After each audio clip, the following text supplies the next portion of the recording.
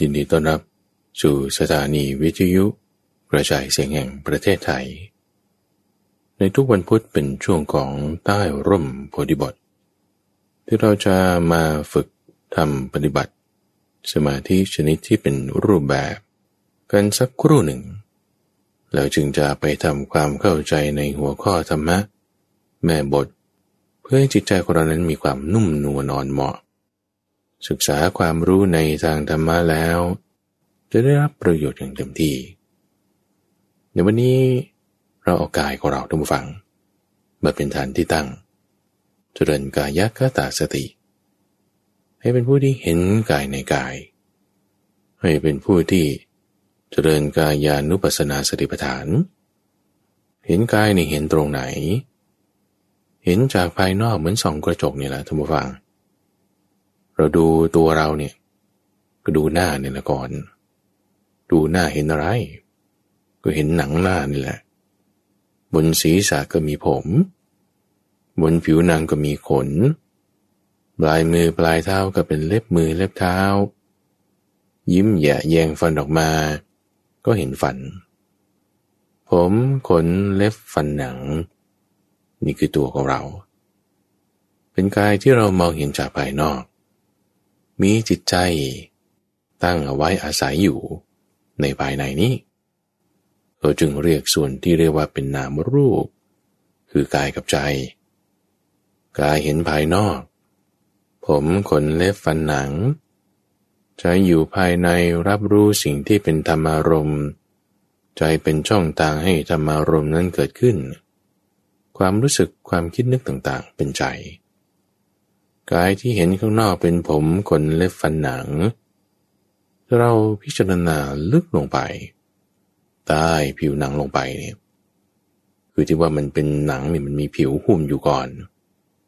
ทะลุผิวลงไปก็เป็นหนังถ้าเราเอาผิวออกลักษณะที่คนเอาผิวออกไปมันก็จะเหลือเป็นหน้าสดๆเอาไว้เพราะเวลาที่คนเราแต่งหน้าทาครีมหรือแต่งสีอย่างไรก็ตามมันก็จะไปอยู่บนผิวถ้าเป็นยามันก็จะซึมลงหนังเข้าเนื้อแต่ถ้าเป็นเครื่องสำอางมันก็จะติดอยู่ที่ผิวนั่นแหละถ้าลอกผิวออกสีสันการแต่งเติมอะไรนั้นมันก็หลุดออกไปเหลือแต่หนังล้วนๆใครที่เป็นกลากเกลื่อนหรือว่าเป็นตกกระหรือเป็นสีผิวมันกระดำกระด่างคล้ำบ้างมองบ้างเนี่ยมันอยู่ตรงหนังมันไม่ได้อยู่ตรงผิวลอกผิวออกแล้วหนังนั่นแหละมันก็จะปรากฏตามสีต่างๆตามแต่แบบที่มันมีมาถ้าคนยุโรปก็ขาวหน่อยคนอินเดียก็ดำหน่อยคนอินเดียขาวก็มีคนไทยขาวก็มีคนไทยดำก็มีมันก็ประหลาดเหมือนกันมันก็ตามแต่เม็ดสีที่อยู่ในหนังนั่นไงทีนี้ถ้าเราลอกหนังออกด้วยลอกหนังออกแล้วเราก็จะเห็นเนื้อที่มันจะมีสีชมพูระเรื่อออกแดงๆสักหน่อยหนึ่งนั่นก็เพราะว่ามันมีเลือดซึมซาบอยู่ในเนื้อนั้นความที่ว่ามีเลือดเนี่ยก็คือมันเป็นพวกสารประกอบของโลหะก็คือเป็นสารประกอบของโลหะเหล็กธาตุเหล็กแร่เหล็กมันจะมีสีออกแดง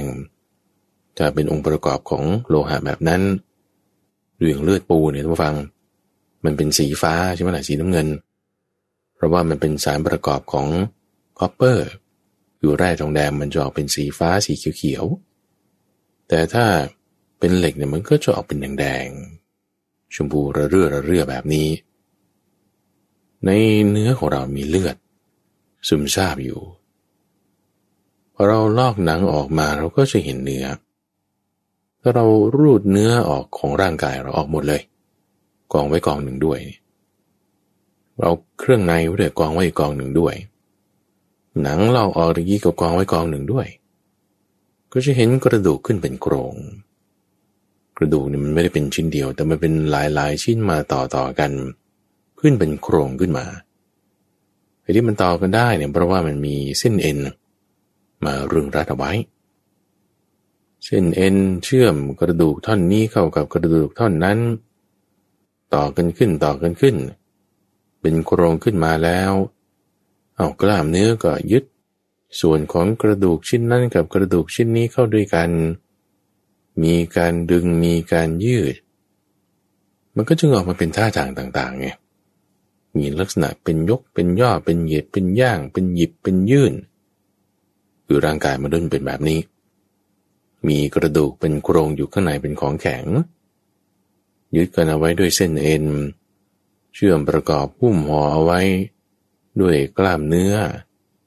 หุ้มไว้อีกทีหนึ่งด้วยหนังหุ้มไว้อีกทีหนึ่งด้วยผิวตามจุดที่เป็นปลายมือปลายเท้าเขาก็เอาเล็บนั่นแหละอุดเอาไว้เดี๋ยวมันรั่วไหลออกแล้วก็มีขนแสมขึ้นทุกคนเนี่ยเป็นอย่างนี้หมดเป็นลักษณะอนาโตมีของบุคคลร่างกายของเราเป็นอย่างนี้ดูไปทำไมดูให้เห็นตามความเป็นจริงโดยความเป็นความไม่สวยงามไงท่านผู้ฟังเพราะกายของเราที่มีใจมาประกอบอยู่แล้วมีจิตมายึดถือกายใจนามรูปนี้โดยความเป็นตัวตนเนี่ยจริงๆมันไม่สวยงามมันไม่ควรค่าแก่การที่จะยึดถือเพราะว่าที่เรายึดถืออยู่เนี่ยเพราะว่าเราเห็นมันโดยความเป็นดีเป็นงามเป็นสวยเป็นเหมาะสมถ้าเราเห็นความดีงามเหมาะสมสวยประณีตในกายในใจจิตมันก็เป็นยึดถือตัวนั้นเองเพราะว่าความเพลิดเพลินพอใจนั้นคืออุปทานไงอุปทานคือความยึดถือเราจะคลายความยึดถือได้ก็ต้องเห็นกายเห็นใจนี้ตามความเป็นจริงโดยความเป็นของปฏิกูลไม่เที่ยงไม่สวยงามไม่ยั่งยืนไม่เที่ยงแท้แน่นอนจีรังยั่งยืนหาสาระแก่นสารไม่ได้เห็นตามความเป็นจริงด้วยปัญญาชัดเจนคือไม่เพลินไปแล้วพอไม่เพลินความยึดถือก็ลดลงไปจางคลายไประงับไปเพราะความจางคลายดับไปไม่เหลือแห่งอวิชชาเพราะว่าความเกิดขึ้นแห่งวิชชาคือความรู้ตามความเป็นจริงโดยความเป็นของไม่เที่ยงตัณหาอุปทานก็ละไปได้ดับไปได้สูญสิ้นไปได้เห็นตามความเป็นจริงในกายของเราอย่างนี้ท่านผู้ฟังจะสามารถทำจิตของเรานั้นให้หลุดพ้นให้เป็นจิตที่มีความยินดีร่าเริงด้วยดีให้เป็นจิตที่ไม่สะดุ้งไปตามการเปลี่ยนแปลงของสิ่งต่างๆพิจารณาเห็นตามความเป็นจริงในกายรักษาสติที่เรียกว่ากายคตาสตินี้ไว้ให้ดีพิจารณาเห็นแล้วรักษาสติเอาไว้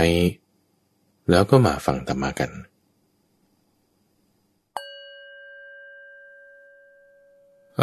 ล่ะท่านผู้ฟังหลังจากที่เราได้ทำจิตให้มีความสงบขึ้นมาสักครู่หนึ่งก็มาฟังเรื่องราวหัวข้อธรรมะที่เป็นแม่บทในช่วงของใต้ร่มโพธิบททุกวันพุธเพื่อที่จะนำข้อมูลที่บางครั้งบางคราวท่านก็เรียบเรียงเป็นหัวข้อตามแต่ประเด็นที่เกิดขึ้นในเรื่องราวนั้นๆบางทีก็ปรารภภิกษุรูปหนึ่งบางทีก็ปรารภคำถามของพราหมณ์บางทีก็ปรารภการสนทนากับพระราชาแล้วก็ยกหัวข้อธรรมะอย่างใดอย่างใดขึ้นมาเวลาที่ยกหัวข้อมาแล้วบางครั้งท่านก็แจกแจงลงไปในรายละเอียดว่าข้อ1 2 3 4เป็นอย่างไรบางทีก็เสริมขึ้นไปทางขวางด้วยว่าที่ต่อกันไปกับจากข้อนี้มีเรื่องเชื่อมโยงไปอย่างไรหรือบางทีก็ยกขึ้นไปว่าในหัวข้อที่กำลังพูดอยู่เนี่ยอยู่ในหัวข้อใหญ่ของเรื่องอะไรไปอีกเวลาที่เราฟังธรรมะแล้วพิจารณาใคร่ครวญตามไปอย่างนี้ท่านผู้ฟังจะทำให้ความรู้ของเรานั้นมีความกว้างขวางรู้ถึงแม่บทต่างๆแล้วสามารถที่จะฟังแล้วให้เกิดปัญญาไม่ใช่ธรรมะอยู่เพียงแค่ที่หูหรือที่สมองแต่ว่าเข้าสู่จิตใจได้จึงในช่วงใต้ร่มโพธิบทเนี่ยให้ทำสมาธิกันสักครู่หนึ่งเพื่อให้มีจิตเป็นสมาธิฟังธรรมะกันแล้วมันก็จะไม่เป็นงูพิษ แต่ว่าเป็นประโยชน์ให้กับเราได้หัวข้อธรรมะที่ข้าพเจ้าจะยกขึ้นในวันนี้ท่านใช้คำว่าธรรมะของผู้ที่อยู่ประจำวัดสมัยนี้เขาก็ต้องแปลว่าเป็นเจ้าอาวาสคือคำนี้มาจากคำที่ว่าอาวาสิกธรรมะคือธรรมะสำหรับผู้ที่อยู่ประจำในอาวาสซึ่งทุกวันนี้ต้องฟังคำว่าอาวาสเนี่ยก็คือพูดในระบบการบริหารจัดการสมัยปัจจุบันก็คือวัดนั่นเองเพราะว่าคำว่าวัดเนี่ยจริงๆแล้วไม่ได้มีมาในสมัยพุทธกาลคือเขาใช้คำว่าอาวาสบ้างวิหารบ้างทีนี้ว่าพอมาในสมัยปัจจุบันเนื่องจากว่าในทางระบบราชการเขาก็มาช่วยในเรื่องของการบริหารจัดการจึงมีคำเรียกที่ว่าเป็นวัดเป็นแบบวัดราชบ้างก็ต้องมีระเบียบระบบการบริหารการจัดการแบบนี้มีกฎข้อนี้ไว้ใช้งานเรื่องที่ดินเป็นอย่างนี้เรื่องการเงินการทองเรื่องเกี่ยวกับบุคลากรต่างๆเป็นอย่างนี้ก็จึงมีคำเรียกว่าเป็นวัดราชบ้างวัดหลวงบ้างแล้วก็มีการแต่งตั้งตำแหน่งที่เรียกว่าเจ้าอาวาสก็คือผู้ที่จะดูแลอยู่ประจำหน้าที่อาวาสแห่งนั้นๆนี่คือคำเรียกในสมัยปัจจุบันผู้ฟังทีนี้ในสมัยโบราณตั้งแต่ในสมัยพระพุทธเจ้ามาเลยก็ใช้คำว่าอาวาสิกธรรมอย่างไรก็ตามทุกฝั่งในคำนี้ถ้าเผื่อว่าเราจะแปลแบบตรงตัวให้ทั่วกันไปเนี่ยก็คือหมายถึงว่าใครที่จะมาอยู่วัดเป็นประจำที่คิดว่าฉันเป็นลูกศิษย์วัดนี้แต่ในกรณีของอุบาสกอุบาสิกาแล้วก็จะมาอยู่ที่วัดเนี้ยคุณก็ต้องมีคุณสมบัติของผู้ที่อยู่ประจำอาวาสด้วยเหมือนกันนะหรือจะเป็นพระลูกวัดก็ตามพระลูกวัดจะอยู่ให้อาวาสนั้นวัดนั้นมีความเหมาะสมดีอย่างไรได้ก็ต้องมีคุณสมบัติเหล่านี้เหมือนกันนะคือไม่ใช่หมายเจาะจงเอาเฉพาะบุคคลที่เป็นหัวหน้ารูปเดียวคนเดียวเท่านั้นไม่ใช่แต่หมายถึงใครก็ตามผู้ที่จะอยู่ประจำทั้งภิกษุภิกษุณีอุบาสกอุบาสิกาถึงจะทำอาวาสนั้นให้มันน่าอยู่มีความเหมาะสมตามคุณสมบัติที่จะได้กล่าวต่อไปนี้อันนี้คือยกหัวข้อขึ้นแล้วนะท่านผู้ฟังหัวข้อชื่อว่าธรรมะของผู้ที่อยู่ประจำวัดอาวาสิกธรรมเรื่องราวตัวนี้มาจากในอังคุตรนิกายหมวดที่ว่ามี5ข้อด้วยกันคือปัญจกนิบาตท่านรวบรวมมาไว้ในอาวาสิกวรรคมีธรรมะจำนวน5ข้อที่ยกหัวข้อในคำว่าอาวาสิกธรรมนี้ทั้งหมดอยู่7ข้อด้วยกัน7คูณ5ก็เป็น35ข้อย่อยในรายละเอียดใน35ข้อนี้มีรายละเอียดปลีกย่อยที่แตกต่างกันท่านแยกเป็นว่าอยู่แล้วยังไงล่ะในหมวดแรกก็อยู่แล้วจะได้รับการยกย่องหมวดที่2คืออยู่แล้วจะได้รับความรักใคร่ชอบพอใจหมวดที่3ก็อยู่แล้วมันก็เกิดความงามความดีขึ้นมาหมวดที่4เนี่ยถ้าอยู่ในอาวาสแล้วมีคุณสมบัติ5อย่างนี้ก็ชื่อว่าเป็นธรรมะที่มีอุปการะมากต่อคนที่อยู่ในอาวาสนั้นหมวดที่5นี่คือเป็นลักษณะของได้รับการอนุเคราะห์คนที่อยู่ที่อาวาสนั้นถ้ามีรายละเอียด5ข้อนี้ก็จะได้รับการอนุเคราะห์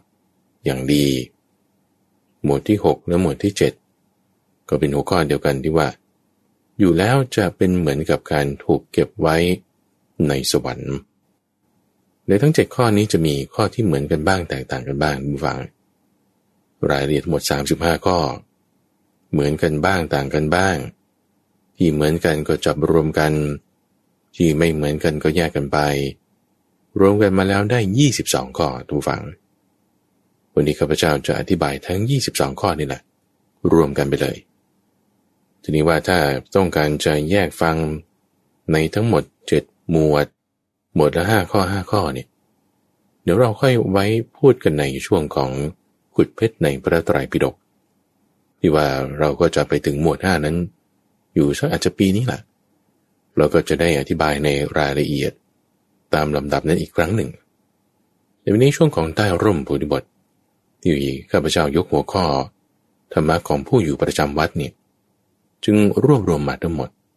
เราใช้หัวข้อเดียวกันไปเลยว่าคุณจะอยู่วัดไหนคุณจะอยู่อาวาสไหนที่บางทีสมัยนี้เขาก็ไม่ได้เรียกว่าวัดนะเขาก็เรียกว่าสวนอย่างคือไม่ได้ไปตามระบบระเบียบของทางราชการเขาแล้วก็ต้องมีคนดูแลมีเรื่องกฎหมายอะไรต่างๆเนี่ยไม่ได้เป็นเขาก็เรียกวัดไม่ได้เขาก็จะเรียกว่าสวนบ้างไร่บ้างแต่ว่าก็มีพระอยู่ที่นั่นน่ะทีนี้ก็มีการบริหารจัดการแตกต่างกันไปในเรื่องของข้อกฎหมายแต่ว่าความเป็นอยู่ลักษณะการดำเนินชีวิตก็เป็นอาวาสอย่างนี้เหมือนกันประเด็นคำว่าอาวาสนี่ขยายรวมไปถึงสถานที่ทั้งหมดเลยจะเป็นวัดจะเป็นสวนจะเป็นบ้านคนใครก็ตามที่ว่า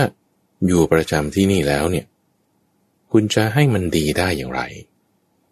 คือนี้ข้าพเจ้าเอามารวมกันหมดเลยนะโดยคำว่าดีนั้นเอาทั้ง6นัยยะนี้มารวมกันไม่ว่าจะเป็นการได้รับการยกย่องความรักใคร่ชอบพอเกิดความดีความงามได้รับการอุปการะมีการอนุเคราะห์แล้วก็เหมือนไปเก็บไว้ในสวรรค์พอเราไล่เรียงไปดีแล้วก็ระหว่างในทั้งหมดที่รวบรวมมาแล้วว่ามี22ข้อนี้บุคคลที่จะอยู่แล้วมีความสุขด้วยกันได้ในสถานที่แห่งใดแห่งหนึ่งโดยความที่เป็นพุทธบริษัทนั้นมีอะไรบ้างในข้อแรกท่านฟังนั้นคือเรื่องของศีลจะใช้คำว่ามีศีลถ้าสำหรับพระสงฆ์แล้วก็คือเป็นผู้ที่สำรวมในปาติโมกข์มีความถึงพร้อมเห็นภัยในอันตรายแม้ที่มีเพียงเล็กน้อยสมาทานศึกษาอยู่ในสิกขาบททั้งหลายแต่เพราะว่าเป็นลักษณะของฆราวาสจะอยู่ในอาวาสให้มีความสุขดีได้ก็ต้องมีศีล5อะไรอย่างน้อยอยู่ในวัดแล้วบางคนก็รักษาศีล8ก็ต้องรักษาศีล8ให้ดีนี่คือในข้อที่1ข้อที่2ท่านใช้คำว่าถึงพร้อมด้วยมารยาทและข้อวัดเพราะว่ามารยาทและข้อวัดในที่นี้ก็ต้องหมายถึงวัตระ14อย่างสำหรับภิกษุท่านผู้ฟังจะมีข้อวัด14อย่างเช่นข้อวัดในการไปบิณฑบาตบ้างข้อวัดในการปฏิบัติครูบาอาจารย์บ้างคำว่าข้อวัดนี่ก็จะหมายถึงลักษณะกิจกรรมหรือตารางเวลาที่แน่นอนหรือข้อปฏิบัติที่เป็นตารางเวลาที่เหมาะสมมาทำร่วมกันเช่นการที่ทำวัดเช้าวัดเย็นหรือมาทำความสะอาดหรือมากวาดลานวัดหรือว่าปฏิบัติพระเถระพวกนี้นี่คือข้อวัดยังรวมถึงการที่ต้อนรับเหล่าภิกษุที่เป็นอาคันตุกะหรือการที่จะเดินทางไปนั้นมีข้อวัดอย่างไรส่วนเรื่องมารยาทตรงฝั่งนั้นก็คืออุปนิสัยนั่นเองวิธีมารยาทในการที่จะนอบน้อมอ่อนน้อมต่อผู้ที่มีพรรษามากกว่าหรือประพฤติอ่อนน้อมตามฐานะของตนนี่คือข้อที่2ถึงพร้อมด้วยมารยาทและข้อวัดแต่มาในข้อที่3ตัวฝั่งนั้นคือความที่เป็นพหูสูตรพหูสูตรนั้นก็คือส่งความรู้ศึกษาฟังเรื่องราวต่างๆที่เป็นไปในทางคำสอนของพระพุทธเจ้าอยู่วัดเนี่ยมันพูดก็พูดนะมันมีเวลาว่างเยอะท่านผู้ฟังมันจะไม่ได้มีกิจเนื่องด้วยเหย้าเรือนเหมือนเวลาที่เราอยู่บ้านคำว่าอาวาสิกธรรมคือไม่ใช่คฤหัสถ์แต่ว่าอาวาสคฤหัสถ์นี่ก็คืออยู่ครองเรือนแต่อาวาสแล้วเนี่ยก็คือออกจากเรือนแล้วมาอยู่วัดหรืออยู่สวนหรืออยู่สถานที่ปฏิบัติธรรมอยู่แล้วเวลามันมากนี่ควรจะศึกษาหาความรู้อ่านหนังสือธรรมะบ้างฟังเทศน์ครูบาอาจารย์บ้างนี่เป็นพหูสูตรต้องรู้จักฟังรู้จักศึกษาข้อนี้จะเป็นความงาม ข้อนี้จะเป็นอุปการะข้อนี้จะให้เกิดความรักใคร่ชอบพอแล้วก็จะรับการยกย่องด้วยคืออยู่ไม่ใช่บาศูนย์เปล่ามาดูนะถ้าสมมุติว่าคนเขาไม่ศึกษาหาความรู้ใช่ปะอยู่แล้วทำอะไรอยู่ไว้ก็เช้าเอนเพนนอนบ่ายพักผ่อนค่ำนอนหลับโอ้มันก็ยากละแต่สำหรับคนที่มีข้อวัดนี่เขาก็จะศึกษาหาความรู้นี่แหละหาหนังสืออย่างกรณีของพระวัดป่านี่ที่ว่าองค์ที่ท่านมีข้อวัดเนี่ยนะก็จะพูดถึงข้อที่4ไปด้วยเลยข้อที่3คือความเป็นพหูสูตรข้อที่4เนี่ยคือการเป็นผู้ประพฤติขุดเกลาชอบความสงบยินดีในกัลยาณธรรมคือหมายความว่าก็ต้องมีการฝึกนั่งสมาธิอยู่เป็นประจำเพราะฉะนั้นสำหรับบุคคลที่เขามีข้อวัดจริงๆเนี่ยเวลาอยู่วัดไม่ใช่ว่าจะมาอยู่ปฏิบัติธรรมด้วยนะคืออยู่แบบอยู่เลยอ่ะอยู่ประจำอาวาสเนี่ยจะเป็นพระลูกวัดจะเป็นเจ้าอาวาสจะเป็นฆราวาสญาติโยมหรือว่าพระภิกษุสงฆ์สามเณรก็ตามข้อวัดอันแรกเลยก็ต้องลุกขึ้นตั้งแต่ยามสุดท้ายของราตรีลุกขึ้นแล้วก็ทำสมาธิซะก่อนเสร็จแล้วพอถึงเวลาเช้าก็ไปบิณฑบาตจัดแจงเรื่องอาหารปากท้องเรียบร้อยคาบเดียวแล้วหลังจากนั้นก็ไปเดินจงกรมตอนสายก่อนเที่ยงก็เดินจงกรมตอนเที่ยงอาจจะพักสักนิดหนึ่งตอนบ่ายก็อ่านหนังสือบ้างฝึกท่องสวดมนต์บ้างนี่ก็เป็นส่วนที่เป็นพหูสูตรละที่จะศึกษาหาความรู้ในทางคำสอนของพระพุทธเจ้าตอนเช้าตอนสายก็เดินจงกรมนั่นเป็นลักษณะที่ประพฤติขุดเกลาพอตกเย็นกวาดลานวัดนี่ก็มีข้อวัดในการทำความสะอาดดูแลเสนาสนะพออาบน้ำอะไรต่างๆเรียบร้อยแล้วช่วงเวลาหัวค่ำก็จะสวดมนต์ทำวัดเย็นหรือไม่ก็เดินจงกรมนั่งสมาธิหรือว่าฝึกสวดมนต์บางทีก็อาจจะอ่านหนังสือเพิ่มเติม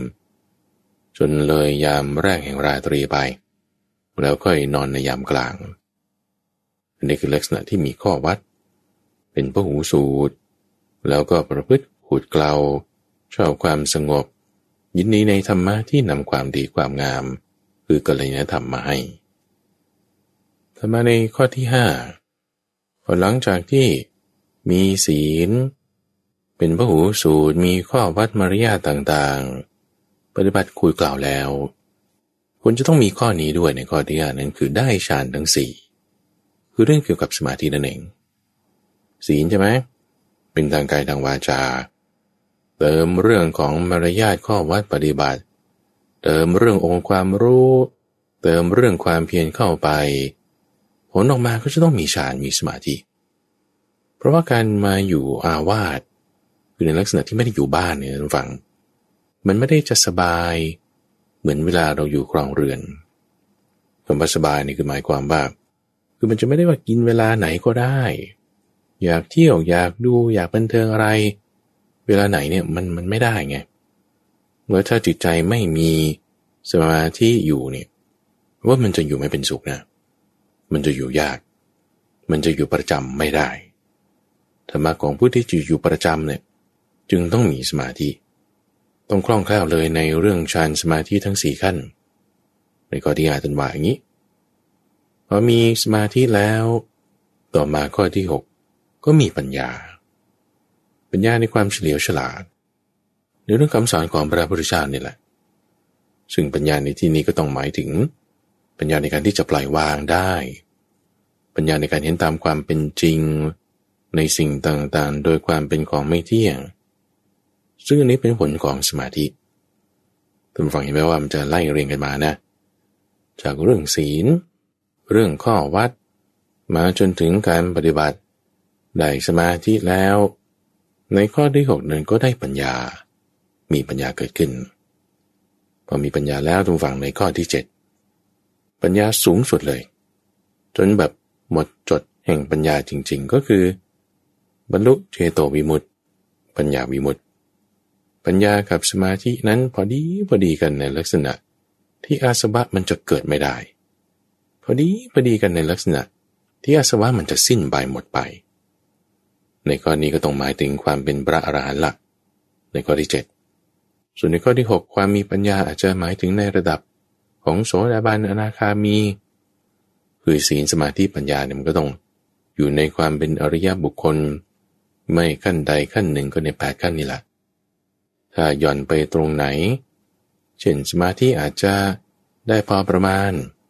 แต่ศีลเต็มมันอยู่ในส่วนโซนของโสดาบันอาจจะเป็นขั้นมรรคหรือขั้นผลแต่ถ้าสมาธิได้เต็มเลยในฌานทั้ง4อยู่อย่างเป็นผาสุกยิ่งได้คล่องแคล่วนี่คือสมาธิเต็มแต่ปัญญายังมีพอประมาณก็อยู่ในระดับอนาคามีอาจจะเป็นขั้นมรรคหรือขั้นผลในทั้ง7ข้อแรกเนี่ยทุกฝั่งถึงความที่เรียกว่ามีข้อวัดข้อปฏิบัติในทางกายวาจาและใจในส่วนของศีลสมาธิปัญญาที่ตามมรรค8แล้วนะอันนี้หลักๆเลยนะอันนี้ต้องมี7ข้อจนสูงสุดข้อที่7เนี่ยคือเป็นขั้นพระอรหันต์หลักถ้ามี7ข้อนี้นะอยู่ที่ไหนก็ได้แล้วไม่มีปัญหาเลยอยู่คนเดียวก็ได้อยู่ป่าอยู่อาวาสที่ใกล้หมู่บ้านหรืออยู่ตามเงื้อมผาอยู่ตามที่หลีกเร้นตรงไหนเนี่ยไม่มีปัญหาละประเด็นถัดมาดูฟังในข้อที่8ก็คือว่าทีนี้ถ้าจะมีคนอื่นๆมาอยู่ด้วยเนี่ยอยู่กันเป็นหมู่คณะเพราะว่าถ้าอยู่ประจำใช่ไหมอาจจะต้องมีคนแวะเวียนมาล่ะธรรมะในข้อที่8นั่นก็คือเรื่องของการมีวาจางามคือกัลยาณวาจาต้องรู้จักพูดรู้จักเจรจาให้เป็นผลดีได้เพราะว่าเวลาอยู่ประจำวัดเนี่ยคือบางทีไม่ได้อยู่คนเดียวทุกฝังมันก็จะมีคนที่แวะเวียนมาบ้างหรือว่าอยู่รวมกันเป็นหมู่เป็นคณะความที่พออยู่กันเป็นหมู่เป็นคณะไม่ว่าจะเป็นภิกษุภิกษุณีอุบาสกอุบาสิกาเป็นพุทธบริษัทเนี่ยต้องรู้จักที่มีวาจางามทีนี้ถ้าเราจะเปรียบเทียบส่วนต่างในผู้ฟังเช่นถ้ามีวาจาเป็นเหมือนดั่งหอกคือปากพูดทิ่มแทงกันพูดแดกดันกันพูดยุยงกันพูดเสียดสีกันโอ้ยคือไม่ได้อยากจะฟังด้วยซ้ำเห็นหน้าเขาไม่อยากจะเห็นด้วยแต่เห็นแล้วมันก็จะคิดถึงแต่คำพูดคำจาอะไรต่างๆนั้นอยู่กันไม่ได้อยู่ประจำเนี่ยอยู่ไม่ได้ต้องได้หนีอยู่กันไม่ยืดทีนี้จะให้อยู่ประจำได้เป็นมั่นคงได้วาจานี่สำคัญนะวาจานี่สำคัญในการที่จะให้มีความสมัครสมานสามัคคี